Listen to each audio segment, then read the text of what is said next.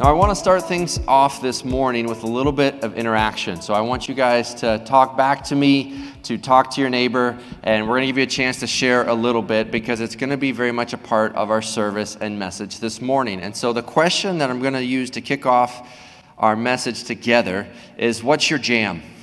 What is your favorite song? Or if you don't have a favorite song, maybe a favorite artist, or if you don't have a favorite artist, maybe a favorite genre or decade of music. So right now, go ahead with the person sitting next to you, go ahead and share with that person, or if you're watching online, put it in the comment section. What is your favorite music? Favorite artist, favorite song, favorite genre? Go for it. Go ahead and share with your neighbor.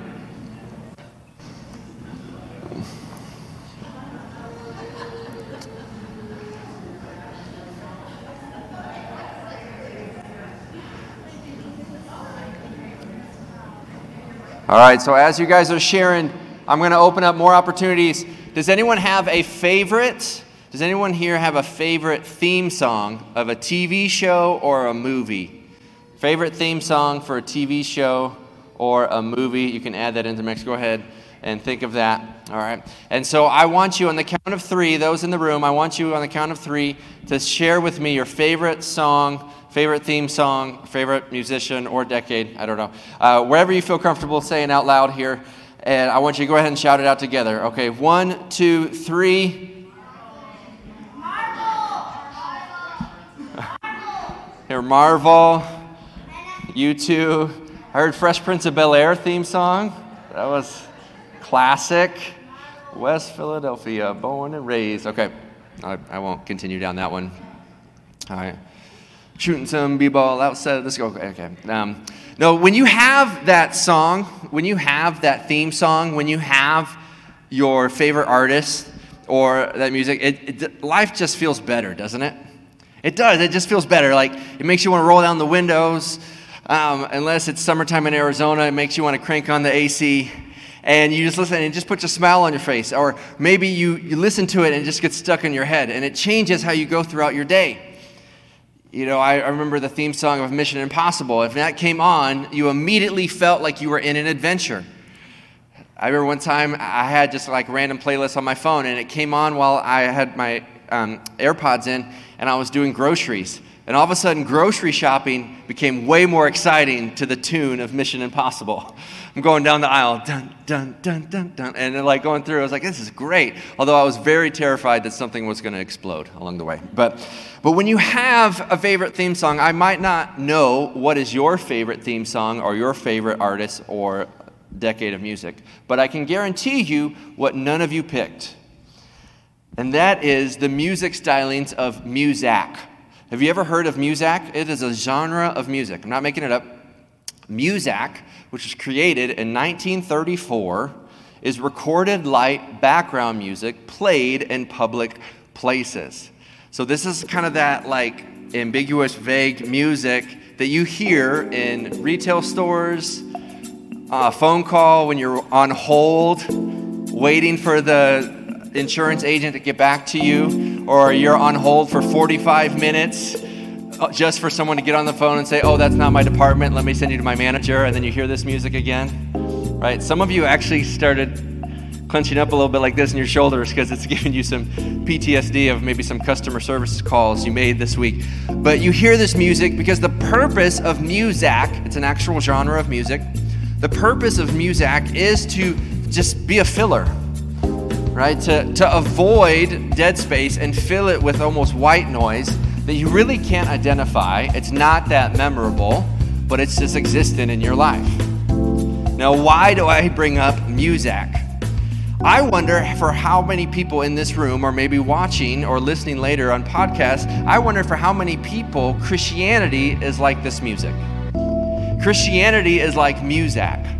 It's this recording, and you know it's music, but you can't quite identify it, and it just kind of lives in the background. So maybe you go to church on a Sunday, or every couple months, or maybe on holidays, and it's a box that you check. But for the most part, Christianity or faith serves as background music. Because nobody loves waiting. Nobody's like, man, I can't wait to sit in the waiting room. I can't, you're put on hold for 30 minutes. and someone answers, and you're like, hold on a second, could you put me back on? I was really enjoying that, right? No one lives that way, but we treat Christianity that way. Is that when we have nothing better to do, when we're just waiting on the next thing to come, we play the faith card. And this is it. But what if there was a better way? What if Christianity was meant not to sit in the background, but to live and be in the foreground of your life?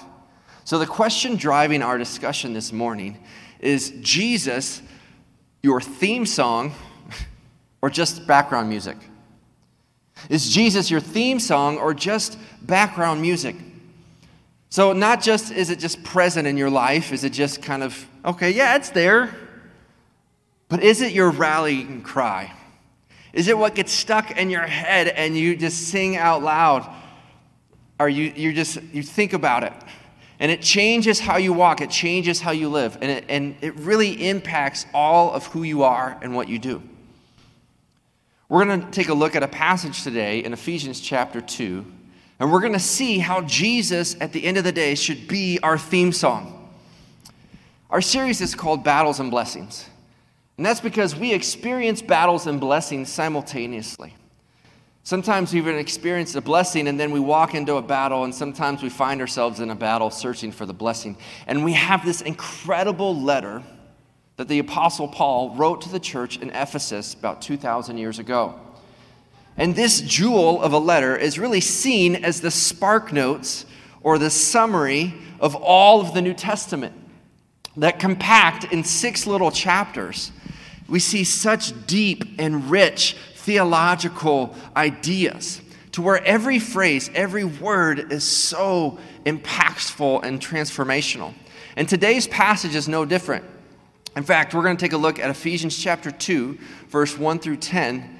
And this is seen as one of the best passages in all of the Bible to understand what does it mean to be a Christian. And so if you're new to church, you've come at a great time, because now's the time for you to kick the tires and to hear what Christianity is all about. And if you've been a Christian for a while, then my prayer and hope is that we can take a fresh look at this real passage and just be encouraged and find joy and meaning within these words. Now, I just want to set you up, and some of you are looking at these words, and I want to let you know that it doesn't start out great. But it's reality. And so Paul doesn't mince words. And so he starts out right out of the gate. He says this in Ephesians chapter 2, verse 1 through 3. He says, "And you were dead in the trespasses and sins in which you once walked." I want you to notice that word walked. We're going to come back to that.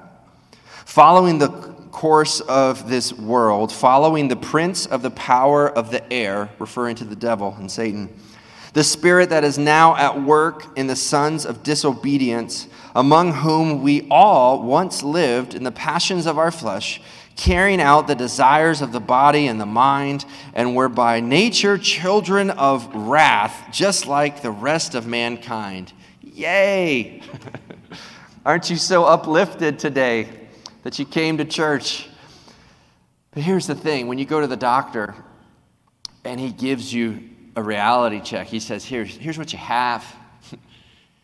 And until you understand where you are, you can't get to where you need to go.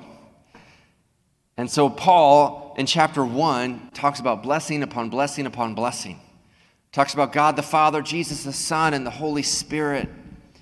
How we have our identity in Christ. How there are riches in the saints. That we are God's inheritance. That he prays that you would know the power of God and the greatness of Jesus that is available to you. But then he turns into chapter 2 and he says, "But you were dead." Not like kind of dead, dead. It's not about bad becoming good or sick becoming better, but dead becoming alive. This is the miracle story of the gospel. And it starts understanding that there is nothing we can do without Jesus. You might have heard the phrase dead to rights. We're dead to rights, eternally speaking. There's nothing that you can do to justify yourself before a perfect and holy God. Even if you think of yourself as someone who, I don't sin that much. I mean, every thought, sin of commission, you do things that you're not supposed to do. Every sin of omission, you don't do what you're supposed to do. Every attitude, motivation, words, actions, you can see where you can tally up quite a list throughout the day. But let's say you're an amazing person and you only sin 10 times a day. But you live to be 70 years old, you've now sinned 250,000 times. Imagine going to court, standing before a judge, and you had only accumulated 250,000 speeding tickets. And you stand before the judge, and he looks at your record and looks at you, and your response is, I'm really a good driver. And you should see the guy with like 400,000. Like, it doesn't work that way. Because you're standing before a holy and perfect, eternal God. And so it's sin that separates us from God. Adam and Eve in the garden, when they sinned, and God shared, and the angels shared with them that they would die. Yes, there was a physical death, but they were kicked out of the garden, and there was a spiritual death that happened immediately. And that we have to understand that we cannot act our way better into heaven. We're dead. We're dead to rights. We're dead in sin. But he continues on, and he actually says, actually, when you live by this world, you're actually led by Satan. Now that seems intense, but it's because we're in a spiritual war. And I wouldn't be doing my job as a friend and as your pastor if I didn't acknowledge the war that we're in. In fact, Paul emphasizes so much on spiritual warfare that he ends the letter talking about the armor of God and how you need that to win the war.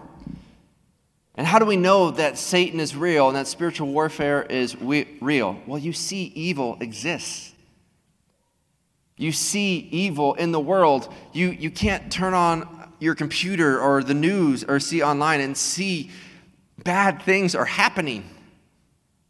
Or maybe you've struggled and you find yourself with such negative talk and issues and struggles and voices in your head that are saying to do something that you know is not right, but yet you find yourself doing that.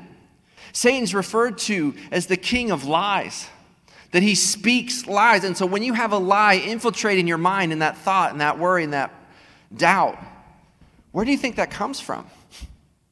See, we are at war, spiritually speaking. And that if you don't have Christ in your life, by default, you are walking in darkness. And you're going to follow that path that ultimately leads to destruction. And so we're dead in sin. We're led by Satan. Without Christ, we're also lost in worldly living. We're lost in worldly living. We had at our house for 2 summers a little kiddie pool, but it was like a big kiddie pool, you know, the ones that are like 2-3 feet high kind of thing. And so we filled it up, and so it was small enough, though, that if myself and the kids would all go in one direction, we'd create a really kind of fun whirlpool. It would just go around and around and around, and then you would stop, and it would just keep taking you round and around. And it was great because 2 summers ago, we were doing it, and so me and my 2 boys were just making this thing go fast and fast and fast and fast. And then Chloe, my little daughter, hopped in, and she had no chance. Like, she jumped in and just goes, whoa, and just started like taking it around and around and around. That is the picture of our lives here in the world without Christ. That we are just in this whirlwind of pursuit of pleasure and money and fame. And we think, if I only have this, if I only get that, if I could only be with this person or in that relationship or have this bank account, and we think, okay, that'll be enough. But what happens is, if we lose that, we've lost our identity, and if we gain that, we realize that that's not satisfying. And so we get lost in worldly living, just thinking, I need to pursue what's new, what's bigger, what's better. But it doesn't work that way. And then it says in those first 3 verses that not only are we dead in sin, not only are we dead or led by Satan, not only are we lost in worldly living, but also we're stuck in our old nature. We're stuck in routines. How many people do repeated things that they know do harm to their bodies or their mental health or to the relationship or to someone else. Right? We're stuck. If you've ever helped a car that got stuck in mud, I've learned the hard way, you don't want to be directly behind the wheel, right? If you're in the center of the car, it might help, but if you're right behind the wheel that's stuck, you're like, all right, push, and it's just like shooting mud, and you're just going to be covered, and the car's not going anywhere. But how many of us live that way? Well, I know this caused trouble in the past. I know this drink, this drug, this addiction, this computer, this show, this relationship, this conversation, this gamble, this whatever. I know it caused me trouble last time, but this time will be different. And we end up with mud on ourselves, and we're like, oh, man, where'd that come from? And while we might kind of justify or make cute statements like, it's not that bad, the reality is, at the end, Paul also tells us this, that we are awaiting the wrath of God. That judgment is coming. That our time is limited. And if we stopped there, this would be really depressing. But thank God for this transition in verse 4. The single greatest but in all the Bible. So he says in there, verse 4, he says, but God, the first verses were you, now it's up to God, and he says, but God, being rich in mercy, because of the great love with which he loved us, I love that. He didn't just say, and he loved you. He loved you with what kind of love? A great love, a God kind of love, an endless, eternal love. He says, even when we were dead in our trespasses, made us alive together with Christ. By grace you have been saved, and raised up with him, and seated us with him in the heavenly places in Christ Jesus, so that in the coming ages he might show the immeasurable riches of his grace and kindness toward us in Christ Jesus. For by grace you have been saved through faith, and this is not of your own doing. It is the gift of God, not a result of works, so that no one may boast. For we are his workmanship. I love this phrase because he first starts with you. He says, we've all been there. Then he goes to God, and then he lands on we. And it says, we are his workmanship. The word there in the original language is poiema. It's where we get our word poetry. I love that phrase. You are God's poetry. You are God's creative expression for all eternity. That when he looked into the world, he thought to himself, I want one of those. And so all your uniqueness, all your personality, the desires, ambitions, dreams, everything that you bring to the table is given to you as a gift, and that God created you on purpose, with a purpose. And he says, for we are God's workmanship, we are God's poetry, created in Christ Jesus for good works, with God prepared beforehand, that we should walk in them. Oh, if you love literature and structure of writing, I love this picture that he starts off saying, you were walking in darkness, but because of the grace of God, you can now walk in your purpose. One of the ads that you see running around for Grand Canyon University is find your purpose. And it's a great phrase, don't get me wrong. And so if the person who came up with that marketing phrase is here in church or watching online, hey, good job, way to go. GCU probably added another 10,000 students today because it's like growing like crazy. Lopes up. And so anyway, but the thing about that phrase, find your purpose, it almost seems like it's like hide and seek, isn't it? Like, come here, purpose. Come here, purpose. Come here, purpose. Purpose. Have you seen purpose anywhere? That purpose is hiding again. And like we feel like I don't have it, I have to go find it somewhere. But what this verse tells us is that we don't have to go find our purpose. It says that we can walk with purpose. And that means that he gives purpose to every single thing that we do. That means that your current job matters, that meeting matters, that those relationships with your coworkers and in the community and in the cul-de-sac and in the classroom and on the sports team, that matters. How you speak to people, how you treat people, that matters because God created you for this. God made you for this. Do me a favor and turn to your neighbor and say, God made you for this. This means that if you're walking through a difficult time, if you're struggling, you're battling, that God created you for this very moment.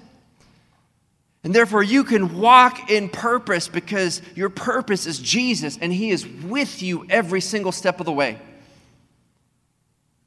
So without Christ, we are dead, we are lost, we are stuck, we are awaiting wrath. But with him, with Christ, we are given three things. With Christ, number one, we are made alive together. We are made alive together in him. Have you ever experienced a moment where you feel alive? Sometimes it comes from shocking moments. Like if you've ever had a near death experience or like a car crash or something that happened next to you, and maybe something artificial like a roller coaster where something drops or something goes and you go, oh, and all of a sudden you can feel your heartbeat. You know what I'm talking about? You can hear your breathing. You become very aware of everything around you. Maybe it's not a shocking moment. Maybe it's a moment of awe, a sunrise, a sunset, the Grand Canyon, the ocean, where you just find yourself, wow. Maybe it's an intimate moment with a loved one or hearing the words, I love you from a child or holding a baby or having a genuine conversation with a friend. And you experience that moment, that joy, that love, and you just think, this is awesome. That's life. This is the life that God has called us to, that without Jesus we are dead in our sins, but with him we are made alive together.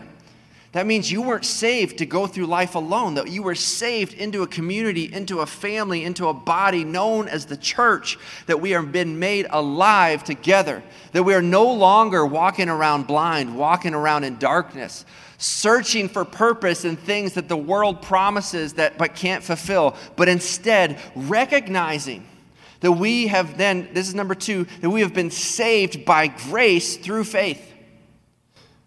Grace means unmerited favor, to receive something that you don't deserve. And we don't deserve eternity and forgiveness and redemption, but he gives it to us. Jesus trades places. He takes our penalty, our punishment, and we get his blessing in his name. And so we get all the rights to be sons and daughters of God. And so we are made alive, but now we are made alive through grace, by faith. Faith is the mechanism through which we experience that grace. And so to have faith is to believe, not just a head acknowledgement, but to put the full weight of your life in Jesus as Lord and Savior. He's not just a nice man. He's not just a nice guy in a robe. He's not just a painting or a mural or a song. He is God and he is Savior and he's the only way to heaven. Amen. But here's what I love. We have been made alive together. It says we've been saved by grace through faith. Here's the last part. For good works. He doesn't rescue you and then say, all right, good luck from here. He says, no, I got a job for you. I want you to help usher in my kingdom. I want you to share the good news with others. I want you to share in this inheritance and in this plan and in this purpose. And I created you for something. You were made on purpose, with a purpose, and then he says to go ahead and walk in that. See, this is why it's good news. This is why Jesus is our theme song, not the background music. Because Jesus changes literally everything. your worldview, your attitude, your struggle with addiction, your hope, your perseverance, your courage, your strength, how you speak to one another, how you act, how you serve, how you give, how you live. It changes everything. The best thing you can give your kids is to love Jesus. The best thing you can give your marriage is to love Jesus. The best thing you can do for your workplace is to know God, because when you know God, you come alive. And then you can walk with purpose and walk in purpose. The name Jesus literally means God saves, or the God of salvation. And we see that we can go from death to life, from darkness to light. And so be encouraged today that you are alive today, that we are alive together in Him. As the band comes up, and I want to close with this here, that, in this cafeteria, there is a little box kind of right by the door that caught my attention a couple weeks ago, and it was the Lost and Found box. And it's interesting because it's just kind of a mixture of stuff seemingly left behind. But if you've ever found something at a Lost and Found, you're like, oh, yes. And I feel like that kind of represents the church in some ways. We are a mixed box of stuff. Different backgrounds, different experiences, different economic classes, genders, ethnicities. But in Jesus, we move from being lost to being found. And we can live in that. Because it starts when you make Jesus your theme song. The central component of who you are becomes who He is. And it changes how you live. It's time to take Jesus out of the background music and into the foreground, and to make it central into who you are, what you believe, what you do. Because when you do that, it changes everything. If you let it. It's not even just you changing, it's allowing God to change you. In just a moment, we're going to take communion in remembrance of what Jesus did, and in remembrance of how Jesus sacrificed for you and for me. But let us remember when we take communion, some of you grabbed those on the way in. We'll pass them out if you didn't have one yet. But let us remember that the reason we celebrate communion is the fact that Jesus didn't just die, but He rose. And because He rose, that means He reigns. And if He reigns, that means we reign. And we win. And we are alive. And we are redeemed, and we are forgiven, and we have purpose and joy and love and strength and courage, so that we can go into Monday and Tuesday and Wednesday and every day that ends in Y with a strength that can only be described by faith in Jesus, because we have moved Jesus out of the background into the foreground, away from being background music and becoming our theme song as we sing about our King, as we sing about who He is and what He's done and how we have life. I want to pray for us, and I want to give you an opportunity. If you have never experienced that, I want to give you a chance to receive Jesus today. Because this is what Christianity is. It's not just a series of practices. It's not a series of check boxes. But it is the belief and the relationship with Jesus that leads to life. Will you pray with me? God, help us to take you out of the background. Just something that's kind of present, but we don't pay attention to. Help us move you into the foreground of our life, of our thought, of our passion. God, we know that we are sinners, that we are dead in our sin, that there's nothing we can do apart from you. But God, through your Son Jesus dying on a cross and rising again, we can experience life and grace and forgiveness and meaning. We put our faith in you. We believe in you as Lord and as Savior. Thank you for saving us. Thank you for loving us. So we give this time to you, and we commit our lives to you. In your Son's name we pray.